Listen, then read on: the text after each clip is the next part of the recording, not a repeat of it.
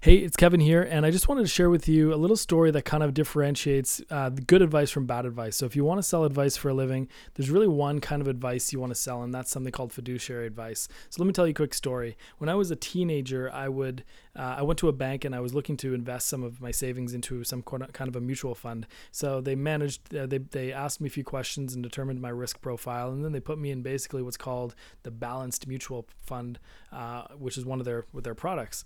So okay, I went on that and I used that for several years.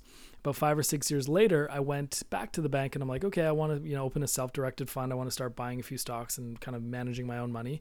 And they said, okay, we can do that for you. Oh, and by the way, that same mutual fund you've been using with us that's been not making money for the last 6 years, you can actually use that now that you're in a self-directed fund and basically pay 1% less in management fees. So that's like a 30% less deduction in the costs based on how much money I had. Anyway, it's a whole other question. Like, they're taking money from me just to manage money and ultimately doing it poorly.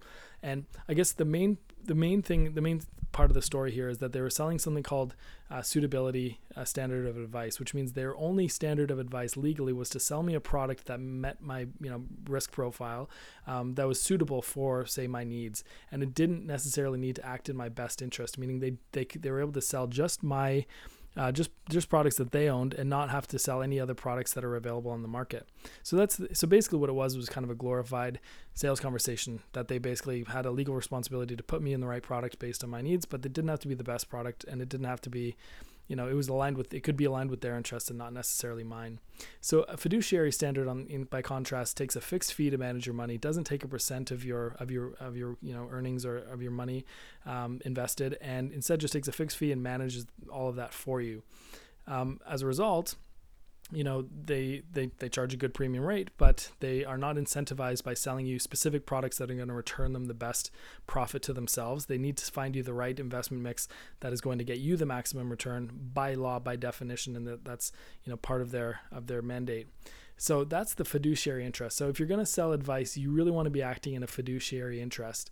Now, when I was selling as an agency and I was offering a strategy advice and implementation at the same time, I would kind of run into this issue where, well, I'm advising them doing all these projects and all this kind of work, and maybe even how much those things should cost and all these different pieces.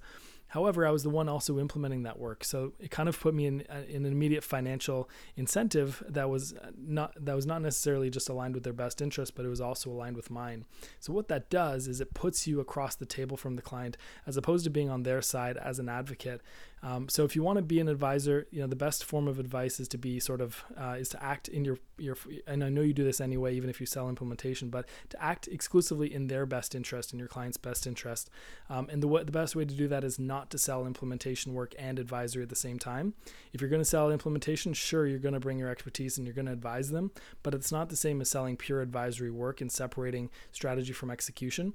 If you want to get trusted by your clients, you need to separate those two things. You need to help facilitate execution, but as far as I'm concerned, execution is somewhat of a commodity relative to the strategy piece, which is knowing what to do and how to do it and who to use to do those things. So you want to be a neutral, trusted advisor.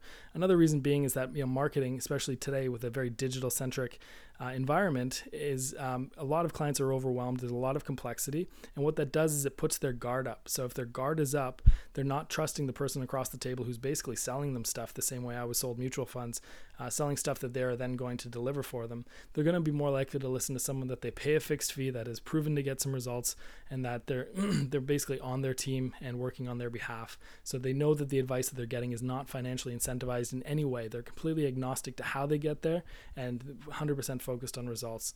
So that's the main difference between being a fiduciary advisor and a suitability advisor. If you're going to be one, if you're going to be an advisor and you want to try to sell advisory services for a living, the biggest thing you need to do is try to remove implementation from the projects that you're working on, and eventually just remove it from your services altogether. And instead, like I do, make introductions to the right people to implement the work, and you take your fixed fee. It's 100% profit. It's in your pocket every month.